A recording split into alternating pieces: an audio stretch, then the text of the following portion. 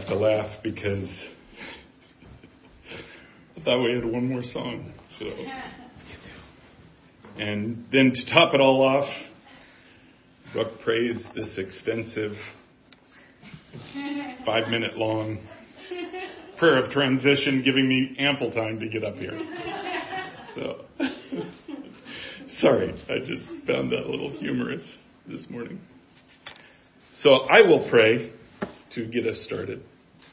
Father, we worship you, we praise you, we love you so much. We thank you for your love for us. We thank you, God, that you are not just a God that sits in heaven and waits for judgment.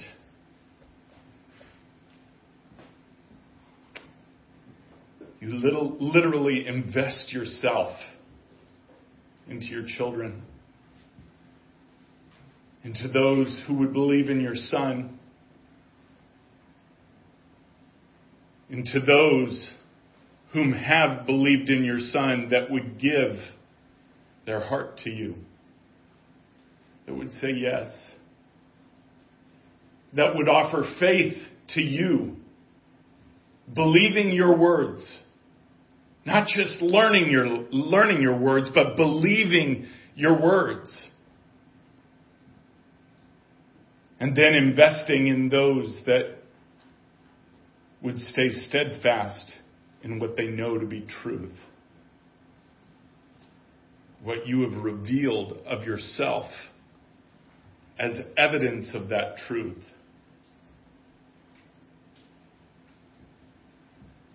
God, you are an amazing, amazing Father. Your Holy Spirit is already here. But I not only invite you, but ask that you speak through me according to your will. Father, I say in testimony's sake, you have not given me anything but thoughts between you and I this morning. I trust you. I trust you to speak what you want to speak. I ask, Father, that my voice not be my own, but I give it freely to you to do what you want. We worship you and praise you. In Jesus' name, amen. Lord wants me to read something that I just read. I don't know, maybe an hour ago. Did I just cut out? Mm-hmm. Hello? The board shut off? Okay. Okay. Well, that actually goes along with what I'm about to read. So are we online and everything? So we're all good? We're alive once again? Okay. That is interesting, though. That is a practical application of what I'm about to read to you, which I find to be very interesting. You notice Shannon is not up here this morning because Shannon has been in a tremendous amount of pain. Not because of something she did, not because of some work that she did in the yard, although it would have been real helpful if I could have used her yesterday. But it wasn't because of that, right? She woke up and couldn't move this morning because of the pain in her back. And she doesn't have back problems. But she told me of a dream. She sent me a dream that I want to read to you that she had last night, or perhaps it was early this morning, I don't know. But she just had it, and I want to read this to you.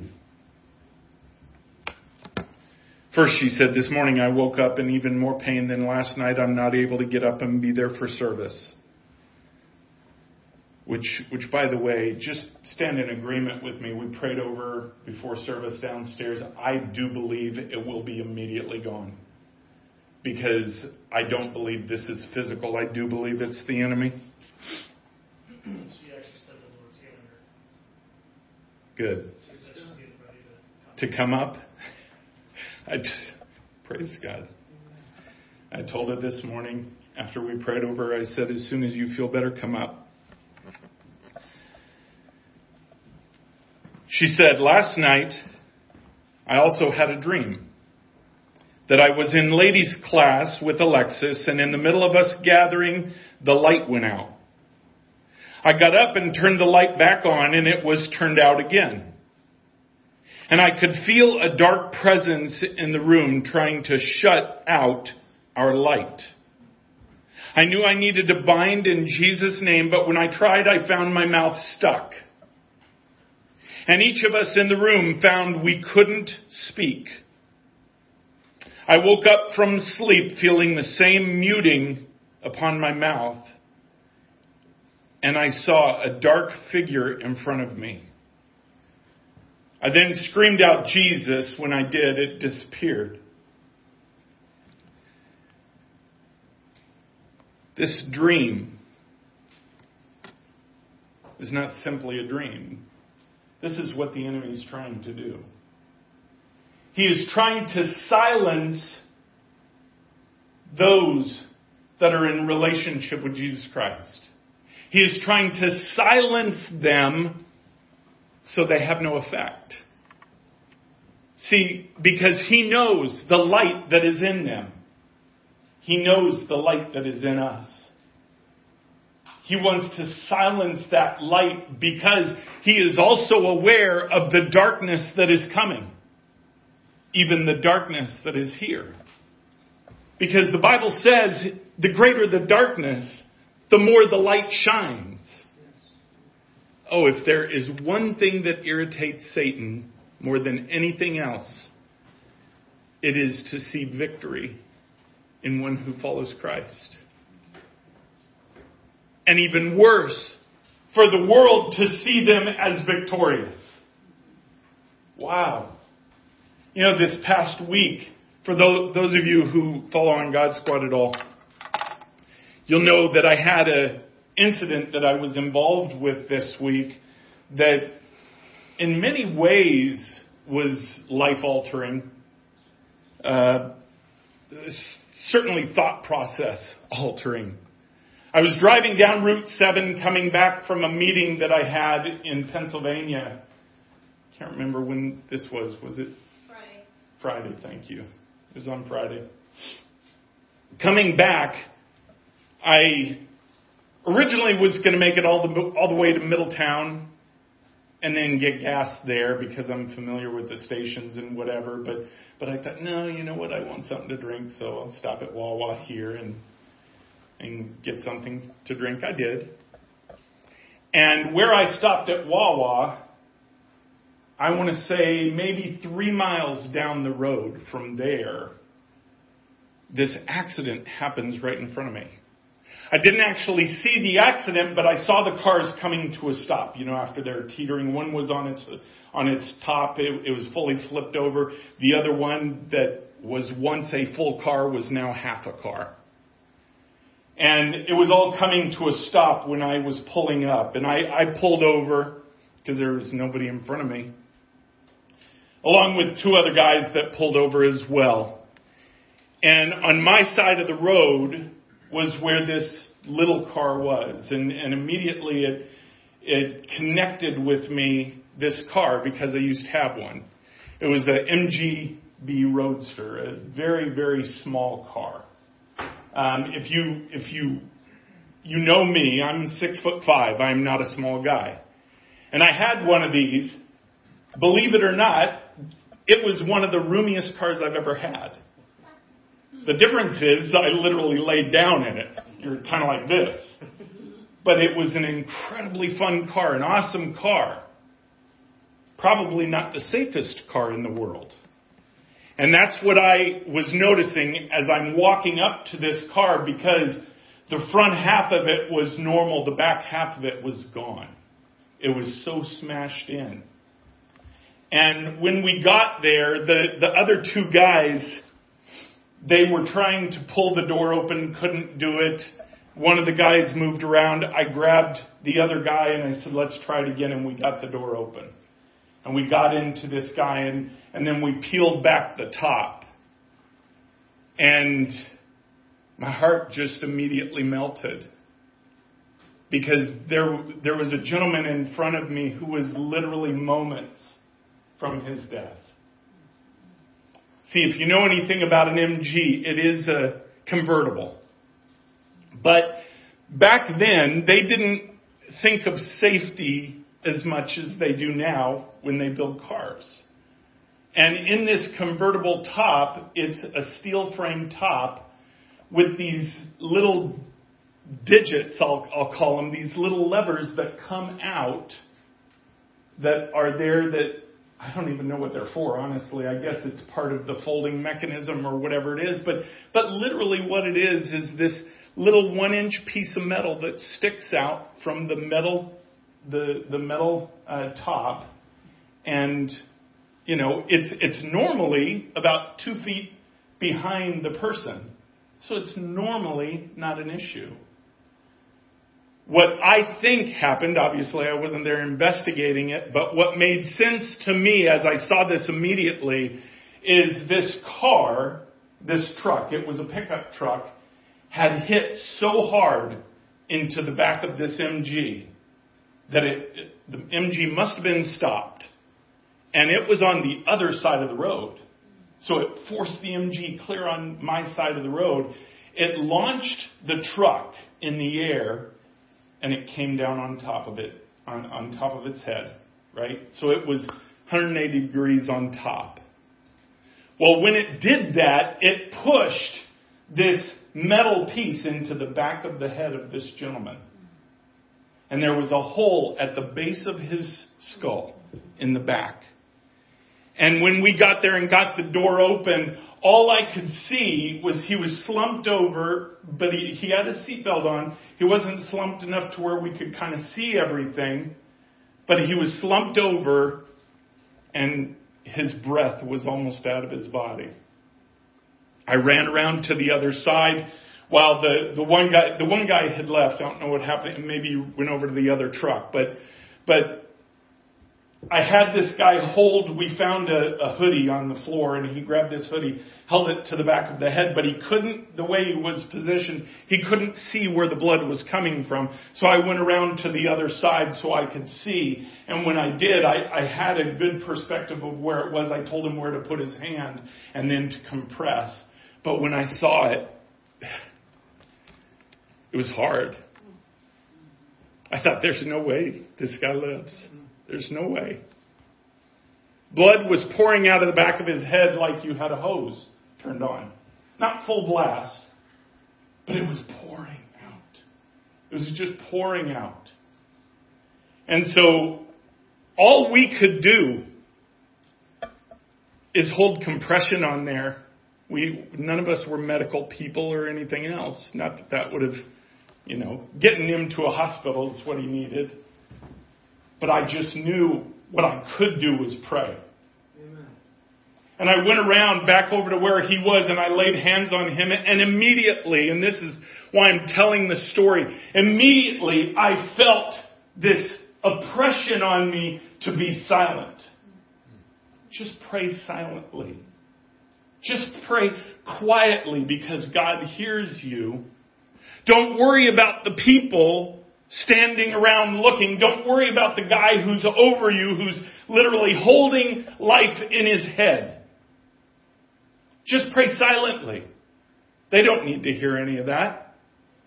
That was immediately what flooded me. And I thought, no, you will not silence me. Because it is in this realm that this happened. It is in this realm that this accident occurred and this theft took place. In this realm. So I will declare in this realm what is to happen. I will declare in this realm the will of God and what He wants. So I did. I just began to pray. Life. That's all I could say. Lord, give him life. breathe life into him. And as I'm praying, his breath is just going down and going down and going down to where he would breathe maybe once every 20, 25 seconds. He'd kind of be like,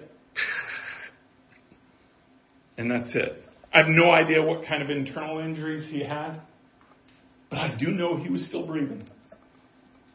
And so I just kept praying. Kept praying, knowing that somebody had called 911. Certainly somebody had, literally Route 7 is now closed both ways. People could not get through. Cops didn't even need to stop that. There was no way they could get through. It was a mess. And for maybe 10 minutes, we were there. Before maybe even 15 minutes. It was probably closer to 10 minutes that we were there helping this man, praying over this man before they got there. How he was still alive, I don't know. I do know when he was finally put on that gurney and put into the ambulance, I know he was still breathing because I was right there. I was seeing him breathe. I was so encouraged to be able to later on that day and the next day see that he was still alive. In critical condition, certainly, but still alive. And to this day, to my knowledge, he is still alive. I don't know. If somebody has any connections with, he was taken to Christiana Hospital Emergency, I would love to know who he is, because I believe there's something special for him. I just kept praying, Lord, I don't know this man. I don't know what his life is about, and I don't even know if he denied you or if he's your child. I have no idea. But give him another chance. Give him life. And for 10 minutes, he kept him alive. For 10 minutes till they got there when they could get the IV in him, start giving him, some sort of fluids. And Lord does not want your voice to be silenced. Amen. Do you understand that? It's not what you pray. Let me say it this way. It's not just what you pray between you and the Lord in silence. That's important. Building that relationship is important. But if you are a warrior for Him, you cannot be a warrior without a voice that speaks out truth. And yet, the very thing Satan wants is for you to be silent. And you know what? It makes sense to be silent, because with that boldness comes pain. Comes a lot of pain. Comes persecution. Comes suffering. Comes being mocked and laughed at. Being jeered. Being literally hated. We all know this, because most of us have experienced it. Even coming from very important places in our lives. But see, the Lord wants us to speak. You know what? When Brooke was up here, she quoted Romans chapter 8. Turn there real quick. Turn to Romans chapter 8. I want to point something out. Because this is one of the most phenomenal chapters in the Word of God that show you who you are in Christ. This is not just because of your choice to believe Jesus Christ is the Savior and to receive Him into your heart. That's not what this chapter is about fully. It is about the relationship that you build with Him. Otherwise, let me explain what I'm talking about. Down in verse 12, starting there, let's just read from there. So then, brothers, we are debtors not to the flesh, to live according to the flesh. For you live according to the flesh, you'll die. By the way, let me explain something here. I really want to encourage you. Go back and go over this chapter. It's really extraordinary. But it is so it is not understood properly by so many Christians. They equate our justification of sin along with everything this says that talks about relationship with Jesus Christ. And they're two different things. They're two completely different things. I've said this here a million times, but when you accept Jesus Christ into your heart as Savior, what has happened right then is it is a promise and a ticket for you to have eternal life. And you are sealed by the power of the Holy Spirit, it says in Ephesians 1:13 and 14, to never lose it. It's no longer even in your control. You can't give it away if you wanted to. And by the way, I've met Christians that want to. I've met Christians that have tried. They can't. I mean, your life might feel like you have because of what you go through as a consequence of that decision, but you cannot give it away. Why? Because it was never earned by you. It was never earned by you. Your salvation was given 100% by Jesus Christ. He did the work. He's the only one that could take it away. And because of His righteousness, He will not. It's solely by His grace that you have eternal life waiting for you. But don't equate relationship with that. That's not a relationship. Accepting Jesus Christ in your heart is not a relationship. It's a contract. It's a contract that you accept and Jesus fulfills. Relationship is something that is built from that point. You have the right to build it at that point because you are seen as pure by the Father. Do you understand the transaction? When you accept Jesus Christ into your heart, when you believe on Him as the Messiah, something happens. He takes this filter of blood that He shed on the cross, almost like a blanket, and He just throws it over you. So that way the Father who cannot look on sin can now see you and look at you as pure because He sees you through the filter of Jesus' blood that you accepted. You accepted that contract. It's not a complicated thing. Salvation, justification of sin is not a complicated thing. It's something very emotional. It is something very deep in our hearts. But it's not complicated. It's simple belief and acceptance. You don't have to work for it. But you know what? The relationship that you build from there on, that is complicated. That is tough. Why? Because we complicate it. We're the ones who complicate it, not Jesus. Jesus, He made the pathway. He even sent those ahead of us to literally plow this pathway that we can follow. We see it in the Word of God. The Word of God gives us a pathway to follow. But we're the ones that complicate it. But let's keep reading. And what Paul's talking about, or I believe Paul's the one who wrote this, but whoever, the writer, what he is talking about here is living by the Spirit versus living by the flesh. So let's just, verse 13. For if you live according to the flesh, you will die. But if by the Spirit you put to death the deeds of the body, you will live. It's not talking about eternal death. Please understand that. If you don't get that, you're not going to get this chapter.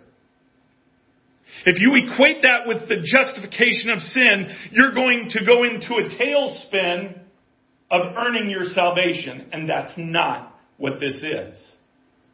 It is earning and building relationship, however.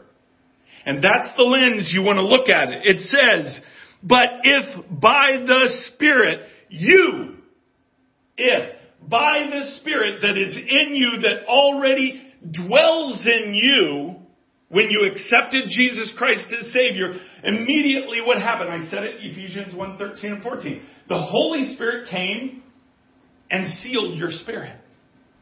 He dwells with you. Okay? He doesn't take over. He doesn't push you out of the way and say, okay, this body's mine now. I mean, man, it'd be so much easier if he did. But that wouldn't build relationship. That would just build drones, build puppets. That's not what he does. If by the Spirit you put to death the deeds of the body, you will live. This is talking about life here on this earth. This is talking about life in that relationship with Him. If you do this, He will build relationship with you. He will build a friendship with you. He will build a love between the two of you that becomes a unifying factor in your walk of life. Verse 14. For all who are led by the Spirit of God are the sons of God. For you did not receive the spirit of slavery to fall back into fear, but you have received the spirit of adoption as sons, by whom we cry, Abba, Father. The Spirit Himself bears witness of our spirit that we are the children of God. And if children, then heirs. Heirs of God. And fellow heirs with Christ. Don't stop there when you're reading. Many do. Many don't understand the next part. Provided we suffer with Him, in order that we may also be glorified with Him. See, there is a condition on your relationship. There is a condition of what He says here about being fellow heirs. Oh, wait a second. If I'm saved, I'm a fellow heir. I'm appropriately gifted in line of everything that I should receive. Wrong. Wrong. If you believe that, you're highly misguided. We deserve what He has promised us that He gave freely of Him, which is eternal life. Our promise of the Holy Spirit working through us, of building this relationship with the Lord, of letting Him use us, requires our yes. It requires our participation. It requires us to be involved, not to run away from, but to run toward the things that God wants us to be a part of. We are heirs when we choose to say yes to Him. The misunderstanding comes when you equate that with salvation, with our justification of sin, that we're heirs of eternal life. No. Good night, Jesus. We are fellow heirs with Him. He always had eternal life. He was never going to lose that. He is the King of Kings. He is the Son of God. It's saying here that you are fellow heirs with Him, provided that you suffer with Him, provided that you choose Him, that you build relationship with Him. What does it mean to be an heir of Christ? Or a co-heir with Christ? Does it just mean to go to heaven? See, that's what so many would equate this with, and it's not. It's all the things that Jesus has promised to include you in. if you build a relationship with Him. Read the 7 letters to the 7 churches in Revelation 2 and 3. It will expand upon this in many ways. Because, see, it does depend on what we do to be fellow heirs with Christ, not heirs of eternal life. If you've accepted Jesus Christ as Savior, that is yours. Nobody can take it from you. Because nobody but Jesus gave it to you. He paid for it all. But if that was the end of everything, then what's the point of Him keeping us here? It's because fellow heirs is something that we do take part in. Not that we have pride in taking part in. That kind of defeats the purpose. But it's literally being less of us and more of Him, as Paul said, in our own lives. See, nobody can choose for me what I do with my life. They might try to externally force me to do something, but they cannot make me choose to do something. That's my choice. And God wants my choice to be Him and nobody else. In relationship, I have to choose that every day. And in that, I do become a co-heir with Jesus Christ, because Jesus literally chooses to share His inheritance. What is His inheritance? His kingdom. It's His kingdom. In fact, the way He set it up is really amazing. That He uses us in the flesh of this world to literally manifest His kingdom here on earth. Wow. That's so amazing, so mind-blowing to think about. That is what it means to be a co-heir of Christ. If you don't believe me, go read the prodigal son. And read the reaction of the son that stayed there. Right? If you remember the story, there was the 2 heirs of a king, or 2 heirs of the landowner there. And the one, his father was very wealthy, and the one he was tired of waiting. He said, "Father, give me my stuff now. I want to control it now. I want to go and do what I want to do." And the father, being as wise as he was, and loving as he was, said, "Okay, I'm not going to control your life. I want your choices to be yours." And so he gave it to him. Meanwhile, the other son was there, faithful, doing the work all along. And you know the story. This young man went out and sowed his wild oats. Wasted all that money. Wasted that inheritance. Wasted everything he was given. And because of the calamity of the times, found himself worse off than his father's servants. And finally, when he was in the mire of the pig pen, he came to the thought that, wow, if I'm going to be doing this work anyways, I'd rather be at my father's house. I'd rather be there. It did take a lot of humility for him to come back. I won't take that from him. But his motivation was himself. It really was. His motivation was his comfort. His motivation wasn't even, at least what we see in the story. We don't see all the shadings of the story, but at least in the story, his motivation wasn't, "I miss my dad so much." No, he missed the comfort. And what was awesome is he came back and his father greeted him with joy, gave him a royal robe, killed the fatted calf, had a celebration that his son was home. It was awesome.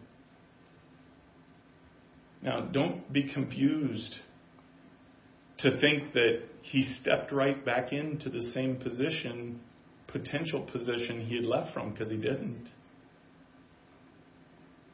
The father was joyous that he was back. But then the sad reaction of the other brother came to light. But it shows a deep truth where the other brother said, why does he get the fatted calf? Why does he get this celebration? Why does he get the fine robe? He get all these things. And the father said something very profound. He said, I'm just happy he's back, and he gave these things because of his heart and love for him. He said, but you never left me. You were faithful. All I have is yours. All I have is yours. See, that's a picture of us right now. That's a picture of those who build relationship with Jesus Christ versus those who accept Him as Savior and then just live about their lives how they choose to. Even if they start out right and then fade and come back, just like the story. The truth is that the co-heir with Jesus Christ, the literal heir of His kingdom, the rewards that it talks about in all throughout the Bible, those are things that are built in relationship with Jesus Christ. They're built with every yes that you give. Every yes. And those are things that can be taken away. Those are things that we can give away. We can lose. We can't lose our salvation, can't lose our ticket to heaven, but we can certainly lose our rewards. We can certainly lose our relationship with Him. That's why it's something that is paid attention to every day. Every single day. So we can't be afraid of speaking what the Lord places on our hearts. This has been so bubbling in me the last couple of weeks that and when I read that Shannon had put of this dream, it made so much sense to me that there are external forces trying to silence what the Lord wants us to say. You've got to ask yourself why. If God's trying to silence you, if the enemy's trying to silence you, there's a reason for it. Why? Ask yourself that. Ask God that. Why? Because there's power in what He declares through you. That power, by the way, is not just this set amount of power that, okay, now when you declare, you get this power and blah, blah, blah. That's what a lot of the church thinks. Well, the power is in the declaration of my word. No, the power is the declaration of your word backed by your relationship with Jesus Christ. Just to ask, I believe it was the sons of Sceva that were trying to cast the demons out and got the snot beat out of them. Right? Well, they declared, you could declare up one side and down the other all day. The declaration is not what the power is. The power is in your relationship with Jesus Christ. The power is in your yes. Every piece of who you are that you give to Him, He infuses with power. Why? Because He uses it. See, it's really nothing about you except your will being given your yes. It's about what He does in you. The power of that declaration. Shannon couldn't move this morning. When Alexa and I went down there to pray for her, she literally could not even move. She's laying in bed like this. And I don't know about you. If you've ever had back trouble, I know what that feels like. It's like, okay, I found a spot. Yeah, as long as I don't breathe too deep, as long as I don't move at all, I'm good. But this is pretty much it until you have to do something. That's where she was at. Am I wrong? I mean, that's she's sitting in the back now. That's what it looked like to me. When I prayed over her and I declared healing over her, declared this spirit to be gone, to be bound, to be cast to the abyss. Do you think that the power of that was in my words? No. The vehicle had to come from my words, right?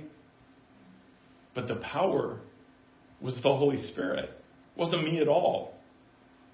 The only portion that I played in it was the relationship that I have built with Jesus Christ, giving Him my yes every single day. And then even my yes in the declaration of that prayer. Because don't be confused. Don't think those prayers are easy. Don't think that the enemy doesn't hit me just like he does you with all kinds of doubt. I remember when I first read this, I was on my way over here. And the Lord kept saying, you need to go down and pray for her. You need to pray over her. If you pray over her, she'll be at service. And then the next voice creeps in, this voice of doubt. Yeah, but what if? What if she doesn't? What if she doesn't? Then you'll look like a fool. What if she doesn't? Then all of a sudden you're not going to believe. See, I had a choice.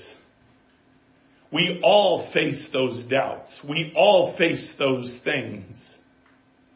It doesn't matter how long you've done it. It doesn't matter how deep in relationship you are. The enemy will always try to come against you. See, he did Jesus. When Jesus was telling his disciples about his death, and Peter said, No, you got that wrong, Jesus. That is not how it's supposed to go. You will live. No one will take your life. And Jesus looked at him and he said, get behind me, Satan. And that's what we quote all the time. I was reading this in Matthew the other day, and it's actually the next phrase that was so powerful to me. Jesus, the Son of God, God himself, in that next phrase, he said, get behind me, Satan. He said, you are a deadly snare to me. Wow, that impacted me. That impacted me because the Son of God was hit so hard. Why would we think we're not going to be hit? Oh my goodness. And the more we say yes to God, the more we move in His yes, of course we're going to be hit. I see it all the time. We in Ignition have seen it all the time. Where people will come, they get excited, they move, and then they're hit. And then they leave. We see it in the bride all the time. And finally, a time has come where a line is drawn in the sand. How many people do you know? I could name dozens. How many people do you know that no longer go to church, that are Christians? That feel completely fulfilled in the fact that they get their church online. And really, it's so much more awesome because, I could be home, I can have my coffee, I got my surroundings, I got all this, I can really focus.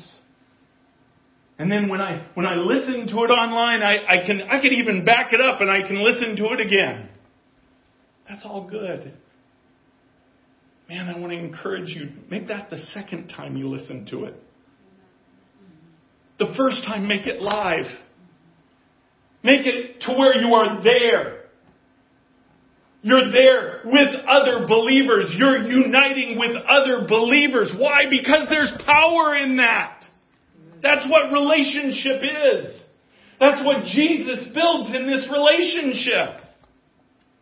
Because you can imagine, if there is power in the single word of a person to move mountains, which the Bible says and gives so many examples of, imagine what it will be like when there's a unified group. That in that unity, Jesus is using the same way he would use one. I'm going to say something pretty bold here. Never has it happened before. Not even with the disciples. The disciples weren't unified. You see much of that later on. So when in history has a group been unified and unified with Jesus in relationship to where they spoke as one and the Holy Spirit spoke through them as a group, as one? You might see some effects of that, but I don't believe we've ever seen it. And the reason I don't believe that is because the effects of it would be what he's promised is coming. This global revival, his justice that cuts that line in the sand so deep, literally the spitting out of the lukewarm, which that's a tough thing to take, because the lukewarm, they're your brothers, they're your sisters. But that's what's coming when this unified body of believers says yes no matter what. Pays the price of persecution along with Jesus Christ. Now, by the way, that doesn't mean you seek out persecution. Let me give you a little hint. You don't need to. Persecution will find you, I promise you, when you say yes. I promise you. How many times have we seen people come here to Ignition and literally the week that they come or within a week after, things start going crazy in their lives? It's really weird. It's like, what in the world? Yeah. It's because God is offering something very special to you. God is offering not only the vertical relationship, but the horizontal relationship, like what we talked about last week. Literally producing the power. And I'm talking about the Holy Spirit producing the power, not us. But literally the Holy Spirit producing the power that will bring significant change. That will bring literally the readying of the bride. Literally the revival. Do you know for years, prophets had prophesied about the billion-soul harvest. I'm one of them. The Lord gave me a vision. He gave me a vision, and I won't go through the story, but it was of these snowflakes, and it was with clear sky. And the snowflakes weren't a vision. Right? They were real. And these snowflakes are coming out of the sky like insane. And he talked about every snowflake represents a soul that will be won through Ignition. At the time, I didn't even know what that meant. I had never heard these prophecies of global revival. I mean, that was years ago. That was at the beginning. I don't even think we're a church yet. I think that was at the very beginning when we were college ministry and these prayer walks. But what God is about to do is what he's promised for so many years. And he doesn't need a lot of voices. I mean, look at everything he's done in the Word of God. He's done with a few. But he does need our unequivocal yes. He needs our absolute yes. The passion of us following him. The passion of our yes. It can't just be clinical. Yes, Lord. I'll go about my business till you do it. fall in love with him. Fall in love with him. Be passionate for him. Let him fill the void of passion in your life, because he will. And he'll do it in a way that will replace all of the doubts that the enemy comes with to try and silence you. Speak out for him. Lex, come on up. Speak out for him, because that is what will bring on what he has promised.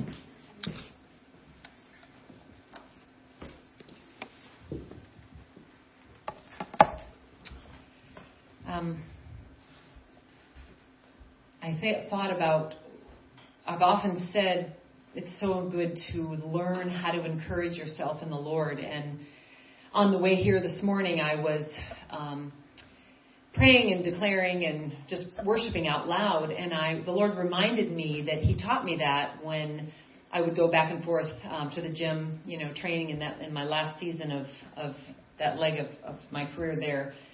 And I'm so thankful for that, because learning to lift my voice, it really is an amazing thing when you are muted by a demonic force that just doesn't, your mouth isn't, your heart can cry out for God, but when you can't speak, it is really, it's amazing. And sometimes we don't even notice it. We just kind of stay silent and think that that's okay. And there are times that there is silence, of course, in worship with the Lord, but he just started teaching me to pray out loud and declare out loud. And it really is because of this choice, because I find that I'm in a constant place of choice all the time.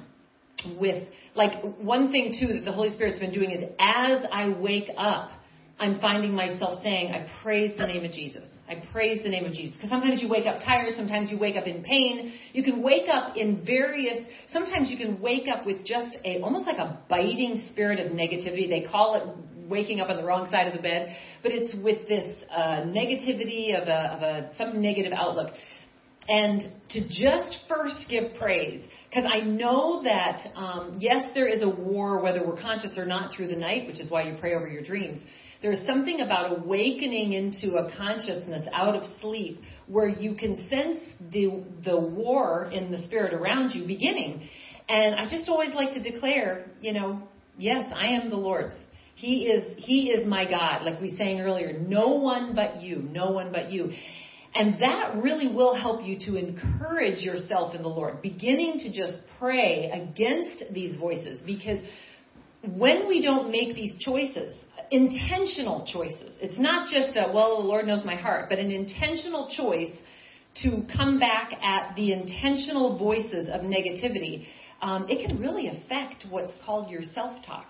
Do you know that your own, science and different mental psychological studies have shown that your own voice is one of the most powerful voices in your head, in your ear. When you hear your self-talk, it has a greater impact because we listen to ourselves.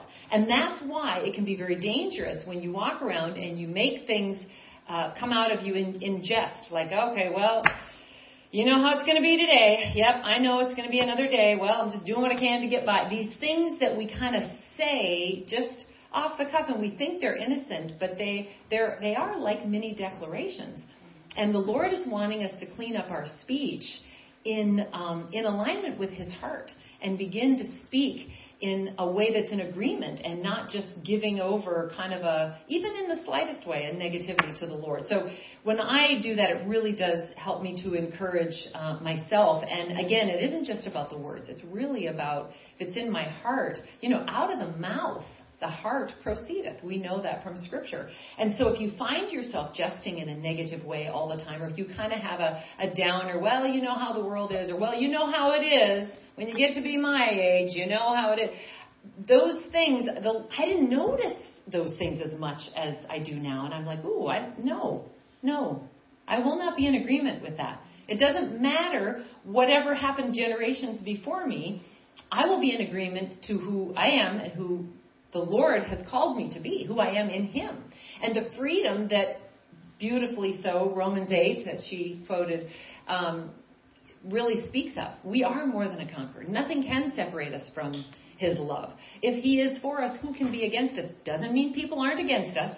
That verse means, what impact can those who are against us have? That's what that verse means. And so I was reminded as well of the beautiful verse, Philippians 3:10, that I may know him and the power of his resurrection, but the latter part of that, and the fellowship of his sufferings, and to be made conformable unto his death. We will be sharing. Any yes brings a sharing in his sufferings.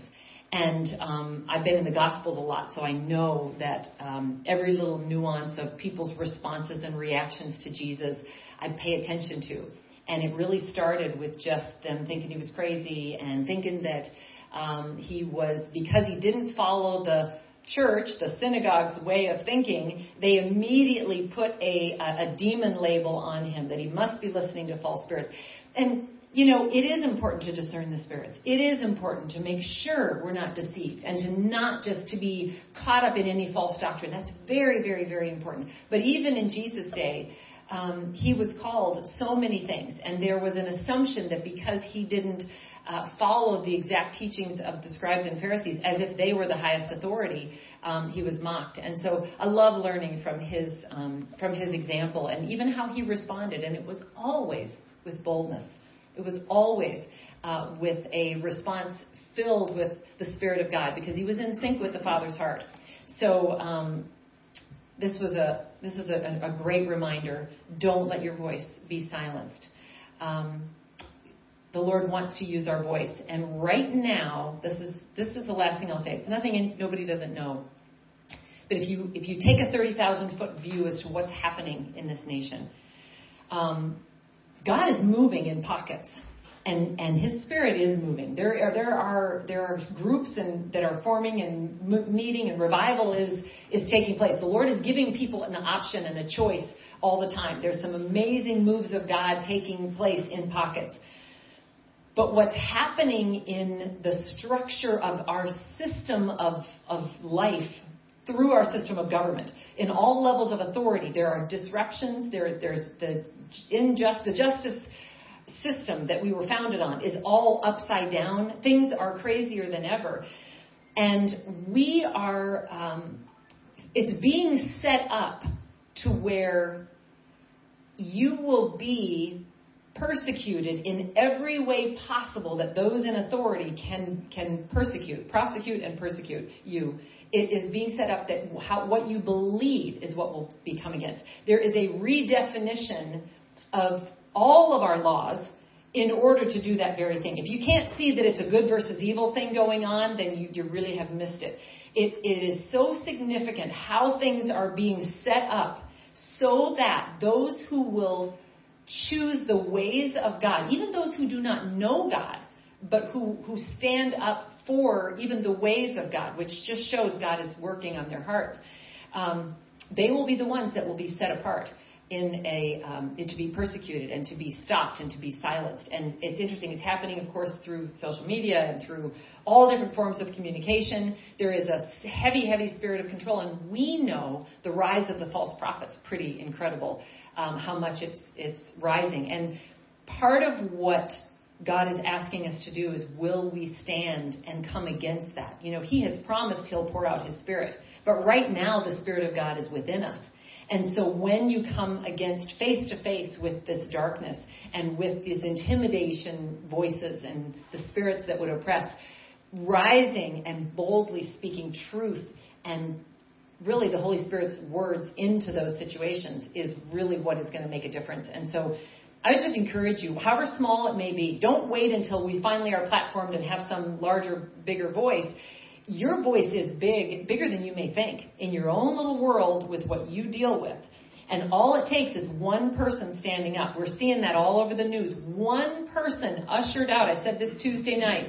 Anesthesiologist in California ushered out with security from his job. Had been there 20 years. And he stood for not receiving the vaccine. And I found it so interesting. There was really he may have been a believer, but he had a chance to share his story and mention nothing about God. I don't know that he wasn't a believer, but it was interesting to me because he said, if I have to lose my job, I will stand. If I have to lose my paycheck, he said, if I have to lose my family, and then he said, if I have to lose my very life, I will stand for this cause. And the thing that struck me so much was, where are the believers when it comes to taking that kind of stand for who we serve? See, there are people that are moved with this cause, and it's an important one. Standing for your freedoms, standing for what this nation was built on. But this is one nation under God, the God. And the voices of Christians being silent or somehow finding some manipulation of Scripture to say, and it's happening, to say that Jesus would do all these things. Jesus would take the vaccine, so we need to do it. Finding a way to kind of get around it so that there won't be the oppression coming against them. It just goes back to a choice. And it convicted me a lot that, wow, am I as bold as I could possibly be in the smallest circles? Because here's one guy just standing for that, and the spotlight was on him for that stand. And I thought, wow, he'll stand for that cause, but will a believer stand for the fact that, no, I will not shrink back in my faith with who I serve, no matter who wants to tell me that I'm being prejudiced against somebody's gender, lifestyle, race, or whatever, because they will twist your words. And so we just need to again, know who we are and stand in it. But let's pray. Father, thank you, God, so much for your word. Thank you, God, for the reminder to walk in boldness. God, you, Holy Spirit, have given us that boldness, God, through what Jesus paid for. And I just praise you, God. I praise you that we can come boldly before your throne of grace to find mercy and grace to obtain the help and whatever that we need in times of need. And that is now, God. There are so many times of need, and you've given us access to you because of what Jesus paid for. And I thank you, God. And I pray that we would know you more and just have the relationship that builds the faith to share in the sufferings that Jesus did. And I just pray that you would drive this word home, drive it deeply home into our hearts. We just love you and we praise you, and keep us just lifting our voices in worship to you, God, because there will be things we may not understand that we will be facing, God, but oh, God, worshiping you as King of Kings and Lord of Lords in our life, God, will allow us to be the conduit through which you can move. And it will surprise even us. And I thank you, God, for that. Thank you, God, for who you are and your love for us. And I pray all of these things today in the mighty name of Jesus. Amen.